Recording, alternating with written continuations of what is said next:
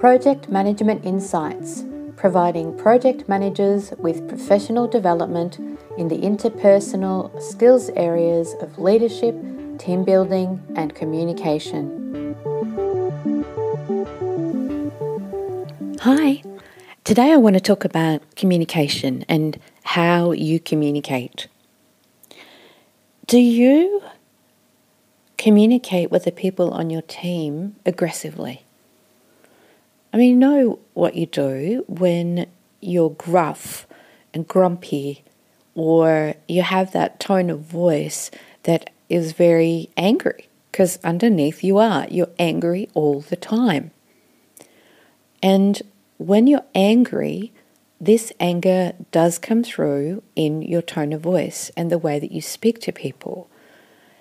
When you communicate aggressively, what happens is you have an expectation that people are going to go against you, not do what you ask, and not give you what you want.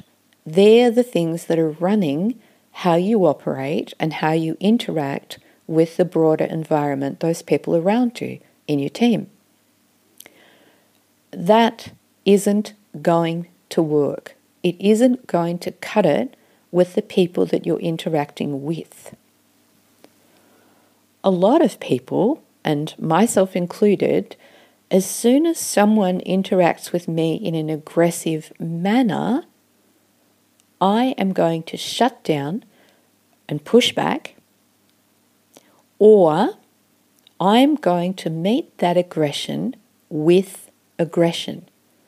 You're angry towards me and aggressive towards me, I'm going to get angry and aggressive back. Am I going to give you what you want? Hell no, I'm not going to give you what you want. I'm going to fight with you. Is that really going to get you the outcome that you want for your project? My guess is it's not, and I can tell you that it's not. Because if all you're doing is fighting and being angry and angrily responded to, then there's no way that you are going to successfully get what it is that you're after in order to deliver your project. So being aggressive and communicating aggressively doesn't work for you, doesn't work for the team, and doesn't work for the project. Maybe there's a different way. Do you communicate passively? The person that communicates passively is one of those people that asks for permission all the time. So you ask others for permission to do what you do, for permission to speak, for permission to gain information, for permission to ask. You're always seeking permission from people. You're not being open. You're not speaking in a forthright's not even the right word, it's more a confident manner. You speak as if you are not allowed to speak. Communicate, take the word communicate, exactly the same. You speak as if you are not allowed to communicate. What does this do? Well, if I'm on the other side, I'm going to consider you're an absolute pushover. And I'm only going to do what I want to do when I want to do it. So you're not getting my support in a way that is going to be positive and work for your project. This is about knowing with inside you that you don't need their permission to manage your project. You don't need their permission at all. You can do this, be confident in your own ability, you can do this, and you have a right to speak up and ask for what you want.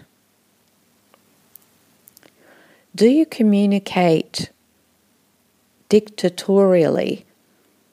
So you tell people what to do and how to do it, like a dictator. this isn't positive and doesn't work because I don't like being told what to do. I have a set of skills and knowledge and information, and I know in my mind how to use it and how to get an outcome that I believe is what's required. I don't need you telling me how to do my job. You might notice that if you're dictatorial, you might get one of the responses that I've already spoken about. You're either going to get anger and frustration back from me as the team member that you're, or the team group that you're interacting with, or you are going to get shut down and people not interacting or not engaging. So being dictatorial doesn't work either. Let the people do what they do best, and that is their job. They're on your project for a reason. Back off. Do what you do and stay in your own business. Don't tell them how to do their job. It doesn't work. Do you communicate unclearly? And this is about not being clear yourself on what it is that you are wanting or needing.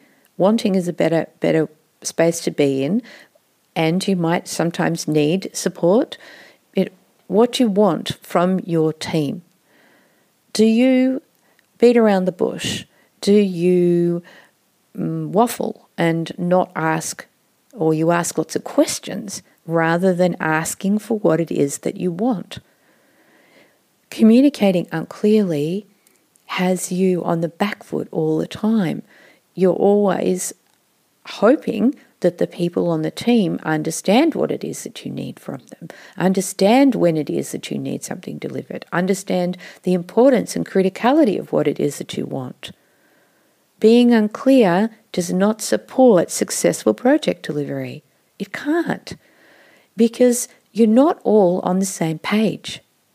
The only way for you to get your team on the same page is to be clear. Speak out loud your expectations and your assumptions. Put it out there that you have a deadline that you've set, and ask the question, is it realistic? Get their input. Have them engaged the whole time. Be clear about what it is that you want. You want the project successfully delivered on time, on budget, under budget preferably, on budget, and within scope. How can we as a group make that happen? Here's my idea. Does it work? Is it going to work if we do this? Ask those questions. Be clear. Engage with your team and make them a part of what you are doing in order to support you to be clear, because they'll be able to answer questions for you and be able to give you an idea of whether what you're thinking is on track or off track. So the best thing you can do is communicate openly and clearly and from an unemotional place. An unemotional doesn't mean that you don't get what you want. It's the exact opposite. By being unemotional, you will get every time what you want. All you need to do is be clear and ask. So check out and notice how you're communicating with your team. What's your communication style? And then determine whether it is actually being effective, whether how you're communicating is effective with your team members. And if it's not, then have a think about how you might shift it, how you might turn it around and not interact that way, not feel the need to have to interact that way in order to get what you want. If you do that, you might be surprised at the reactions and the responses that you get from your team members. Till next time. Thank you for listening to this Project Management Insights podcast. Be sure to visit projectmanagementinsight.com and sign up for our monthly newsletter or to receive updates on upcoming training.